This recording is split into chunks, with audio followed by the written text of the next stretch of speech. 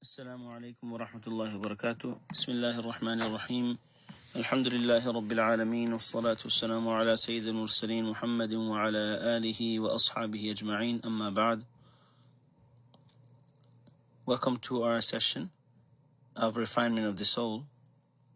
Inshallah, we will start with the tilawat of the Quran Kareem. أعوذ بالله من الشيطان الرجيم. بسم الله الرحمن الرحيم. وأقيموا الصلاة وآتوا الزكاة واركعوا مع الراكعين. أتأمرون الناس بالبر وتنسون أنفسكم وأنتم تتلون الكتاب أفلا تعقلون. صدق الله العظيم. This was Surah Baqarah, ayat number 43 and 44. Allah subhanahu wa ta'ala says, and establish salah and give zakah and make ruku' with those who make ruku'. In other words, pray salah together in jama'ah. The next verse, do you command people to do good, to adopt piety, whereas you forget yourselves and you recite the kitab? أَفَلَا تَعْقِلُونَ. Do you not understand? In the first verse, Allah subhanahu wa ta'ala, actually let's go back to the previous verses. Allah ta'ala speaking to the Bani Israel, telling them that remember my favor upon you, fulfill the promise, and I'll fulfill mines. And some of the rules in regards to the commandments that had been given to them and that we must take lesson from. The first one was believe, aminu. In other words, have the correct belief, have the correct aqidah, the correct iman, study aqidah, and don't be of those who reject. Similarly, don't know that all these adyan, all these religions come from the same source, but ultimately the final one is the Quran and Deen Islam and the Deen that has been brought by Rasul sallallahu alayhi wasallam. This is especially in contrast to those who are, you can say, perennialists of this time and age, or those who try to say, all the religions have goodness, so let's take the good out of all of them. This was the same fitna that Akbar had brought, historically we know, and then Mujaddid al-Fithani had refuted it. So unfortunately in today's time we're having the same fitna as well. Many people are claiming that let's put all the religions together and act the good of all the religions. The reality is all these religions were good, they are good, but they've been abrogated. Right now the Deen of Islam is the only deen that would be accepted from the Muslims. So basically the first thing as a Muslim we need to do it and take from this verse is correct our iman and yaqeen, our faith, our aqidah. And next we learn a life's lesson that don't compromise your deen for any worldly gain. Don't sell it short, and in fearing people, what they'll say, what they'll do, and all these things, because you're adopting deen, or you're adopting the dictates of deen over the dictates of family, of politics, of society, then don't worry about everyone else, fear Allah. And don't mix haqq with batil, truthfulness with misguidance, right? And hiding the truth whereas you know. So this is also, I'm not sure if we did this verse yesterday, but anyhow, what this verse means is that, and when we know something is true, something is right, then we should not, mix it with other things, right? When we know in Islam, and I believe maybe we didn't do it. So the ayat goes as ayat 42, وَلَا تَلْبِسُوا الْحَقَّ بِالْبَاطِلِ وَتَكْتُمُوا الْحَقَّ وَأَنْتُمْ تَعْلَمُونَ. Do not mix truthfulness or the truth with misguidance or deviation or that which is false, hiding the truth whereas you know. This is interesting because a lot of times we portray Islam, but because we may have some fame, or we may have some position in society, or because we may lose wealth or respect in family or friends, then we mix the Islam with things that are absent from Islam, foreign to Islam. And I've seen this happen a lot nowadays, where you have, for example, a Muslim who's rapping, or a woman wearing hijab at the same time she's advocating, because she's in a high position, she's advocating rights that are against Islam, or in order to draw more attention, more people to your cause, you include people that are completely against what Islam stands for, so you can have that political arena, or whatever it may be. So you mix haqq with batil. I've always seen that our scholars have never joined hands with those who were munafiq, fajir, those who did not represent deen or represented ideals that were against the deen, so that they can get more of a following to strengthen their cause. So this was not the way of the Anbiya alayhimus salam. This was not the way of the Sahaba, Tabi'een, Tab'u Tabi'een, or the ulama of the Salaf who have passed.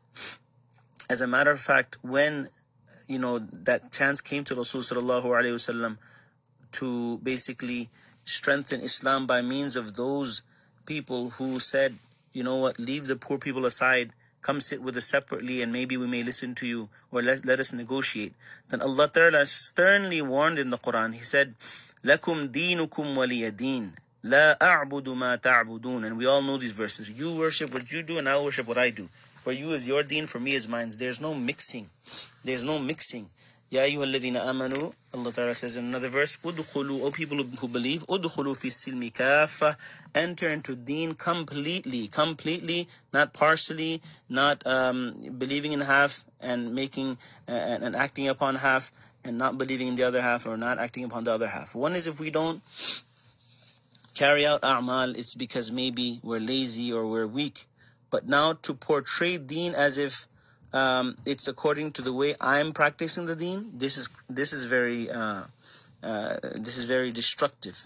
If I'm not practicing, let me proclaim it, that look, this is not that even though I'm a boxer, even though I'm a musician, even though I'm a superstar, even though I'm a movie star, I'm a singer, I might be wearing the hijab, I might be donning the beard, but the Islam that I am representing is not the true Islam, or I am not representing Islam. I just happen to be a Muslim comedian, for example, or a Muslim artist, for example, but this is not Islam that I'm portraying. So just because you have all these people that are out there in social media, out there with the name and fame, it does not, and they happen to be Muslim, they're a politician, they happen to be Muslim, she's a singer or he's a singer, it happens to be Muslim, does not mean they're representing Islam.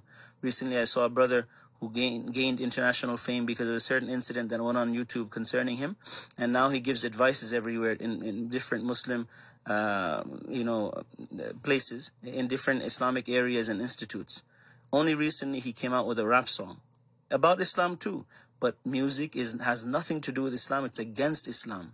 So just because he's donning the beard, has a topi, and is talking about Islam, does not mean he is representing Islam. So do not mix haqq with batil.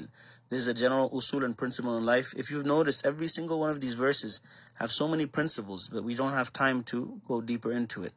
In the next verse, Allah Ta'ala says, establish salah.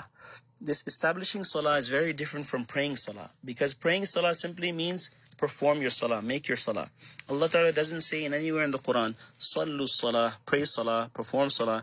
He says, aqimus salah. Aqim means establish. An establishment of salah can come with two definitions. One, as the Mufassirin are given, that make your salah with all its fara'id, wajibat, sunan, mustahabbat, all the etiquettes. Complete your salah with all the etiquettes that are mentioned through the sunan, through what the fuqaha have mentioned, how you're supposed to stand, how you're supposed to recite, how you're supposed to make ruku' and sujood, with all its details. That's what establishing salah means. And the second meaning also mentioned by the Mufassirin, establishing means not to pray just in one place and on your own, but whenever you are, wherever you are in a community, and whenever you can, not whenever you can all the time, but wherever you are, then try to get a few brothers together and make a place where salah has been established. Other people can also come and perform. In other words, make salah in congregation, make a place, a masjid, where you can make salah in congregation, and make it a point to upkeep that place as well. In other words, establish masajid, establish jama'ah. So this is an effort. It's not just pray salah, make an effort for salah. right? So this is something that we need to do. If whether we're our workplaces today, now we're in our homes, we're supposed to make an effort into making a jama'ah, making a congregation of the family. So salah is not just me performing salah, but it's me establishing salah. And then Allah Ta'ala says, Atu zakah, give zakah, right? So the first thing denotes physical worship, physical obedience, and the second command denotes monetary obedience, monetary devotion and worship as well. The Deen of Islam comprises of all of the different acts of worship, whether it be verbally, vocally with the tongue, or physically with the body, or monetarily with the wealth, and spiritually with the heart as well. All of these devotions are for Allah subhanahu wa ta'ala. One line captures this beautifully that we recite every day, but we may not be aware of, and it is the tashahhud in salah when we say at-tahiyyatu lillah was-salawat wat-tayyibat. At-tahiyyat, ulama say it refers to all the verbal praises that we give, was-salawat, all the physical praises, wat-tayyibat, all the monetary praises and worships and devotions. All of it lillah, is for Allah ta'ala. And then Allah Ta'ala says, وَارْكَعُوا مَعَ الرَّاكِعِينَ, and perform ruku' with those who make ruku'. In other words, perform salah with those who make salah. This is interesting. Why? Because Allah Ta'ala is addressing this to the Bani Israel, right? So here it's showing, and it's showing that basically they did not have salah with jama'ah in congregation. This was a new command, and if you want to be a true believer, you cannot adopt your old beliefs or your old commands and injunctions and adopt the new one now, that you would pray in congregation. Similarly, give zakah as well. And it's interesting how they've mentioned ruku', because the other previous religions did not have ruku'. So again, these are new rulings in regards to acts and acts of worship that you must adopt along with adopting the final Nabi, the prophethood of Rasulullah sallallahu alaihi wasallam. In the same manner, the last verse was also to them, where Allah Ta'ala said, do not mix haqq with batil, because they would do this for the rich. They would now compromise the deen and change the rules and laws sometimes, or they would hide the rules and laws for themselves and apply them onto others. So these mistakes that they had made, Allah Ta'ala is not only just correcting them, He's also advising us as well at the same time. The last verse I also recited today, but inshallah another time we will explain it, inshallah. Bi-iznillah. Continuing with the ta'aleem that we were doing, the next hadith is from Abu Hurairah radiallahu ta'ala anhu from Tirmidhi. Abu Sa'id Khudri Abu Hurairah radiallahu anhu says, قال رسول الله صلى الله عليه وسلم إذا قبر الميت أتاه ملكان أسودان أرزقان يقال لأحدهما منكر وللآخر نكير فيقولان ما كنت تقول في هذا الرجل فيقول هو عبد الله ورسوله أشهد أن لا إله إلا الله وأشهد أن محمدا عبده ورسوله فيقولان كنا نعلم أنك تقول هذا ثم يفسح له في قبره 70 ذراعا في 70 ثم ينور له فيقول دعوني أرجع إلى أهلي فأخبرهم فيقولون نم كنومة العروس الذي لا يوقظه إلا أحب أهله إليه حتى يبعثه الله تعالى من مضجعه ذلك. أخرجه الترمذي والبيهقي. So Abu Hurairah radiallahu anhu narrates that Rasulullah sallallahu alayhi wasallam said, when a person is buried, then 2 dark angels with blue eyes come to him, and they ask him. One is called Munkar, the other one is called Nakir. And in another narration of Ibn Majah, it's mentioned غَيْرَ فَزَعٍ وَلَا مَشْغُوفٍ. In other words, in the state that the servant, the slave of Allah, the proper Muslim and believer, he will not be distressed, bewildered, or confounded. He wouldn't be astounded by their appearance and their dreadful appearance. They would come in a dreadful appearance, especially, and be they would put in distress and bewilderment the non-Muslims, the non-believers, as well as those who Muslims who were sinful. Anyhow, they ask, what would you say regarding this person? In other words, Rasulullah sallallahu alaihi wasallam. So this was one of the other, the three questions that we've mentioned earlier prior to this. He'll say, subhanallah, he'll say, Ashhadu an la ilaha illallah wa ashhadu anna Muhammadan abduhu wa rasuluh. In other words, he is the messenger of Allah, and I bear witness that there is no one worthy of worship except Allah, and that I bear witness that Muhammad sallallahu alaihi wasallam is his messenger and his servant. Then they'll say, we knew you were going to say this. Then his grave is widened, expanded 70 dirar, in other words, cubits, and 70 more cubits, and then it is enlightened, illuminated. Person then says, allow me to go to my family so I can tell them. They'll tell him, sleep like a groom who is awakened only by that person who is most beloved from his to him from his family. Then Allah Ta'ala will resurrect you from that sleep on the day of judgment. This is from Tirmidhi and Bayhaqi.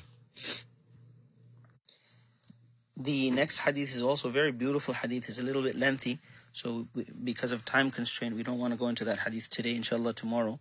But in this hadith, very beautifully, a person, when he enters the qabr, he meets these two angels. But again, like I said, for a believer who's practicing, then their figure or their appearance will not grieve him or put him in distress, because he already knows from before. He already listened to this ta'aleem, or he's already read these ahadith that these angels would come, so he wouldn't grieve or he wouldn't be in sorrow. He knew. At the same time, they knew that he knew as well, because Allah Ta'ala informed them. And they'll ask them those questions. And look at the question here.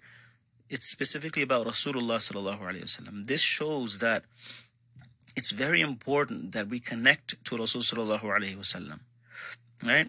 When he's asked the question, he'll answer, bear witnessing the kalima shahada. And this is not simply by, I know the kalima so I'll be able to recite it, but it's that connection of the heart that we need to have with Rasulullah sallallahu alaihi wasallam. It's that connection with the heart by making durood sharif salawat ala nabi sallallahu alaihi wasallam, reciting durood every single day. And the most important thing Allah Ta'ala says, narrating Nabi sallallahu alaihi wasallam's, or Allah Ta'ala says in the Quran, قُلْ إِن كُنْتُمْ تُحِبُّونَ اللَّهِ, where Nabi sallallahu alaihi wasallam addresses the people, tell them that if you do really love Allah, فَاتَّبِعُونِي, thus follow me, يُحْبِبْكُمُ اللَّهُ, Allah will love you. The true love for Rasulullah sallallahu alaihi wasallam, this shows through the action, through the sunnah that a person adopts. It manifests through a person's amal, his actions. Is he following the sunnah in all of his deeds? Rasulullah came and showed us in every stage of life, every sphere of life, how we need to abide by Allah's law in accordance to the way of the sunnah of Rasulullah. Is that something we're doing? Is it something we're adopting? If we know about it, many of us don't know. Are we learning? Many of us know, but we're not acting. Then are we acting? In order to do that, we have to study the sunnah. We have to read the sunnah. We have to read the life of Rasul sallallahu alaihi wasallam. We have to read the books on the sunnah. It's not just sunnah of the beard and sunnah of eating on the floor and eating with your hands only, but sunnah of every single act of life Rasul sallallahu alaihi wasallam has taught us. And some of us know the sunnah of eating and the sunnah of sleeping and the sunnah of many other different things. Do we act upon it? The many ahadith that Rasul sallallahu alaihi wasallam taught us. Alhamdulillah, most of us know the eating and sleeping dua. But there are so many du'as for so many occasions. Like right now, this calamity that has befallen us, I'm sure many of us know the du'a. Allahumma inni a'udhu bika min al-barasi wal-jununi wal-judam wa min sayyi al-asqam. Similarly, the other du'as that we were asked to recite. Are we doing all these things? Are we adopting the sunnah? If we have not been doing it, let's sit every day now. Start today. It's never too late. But to say, I'll do it tomorrow, it's late.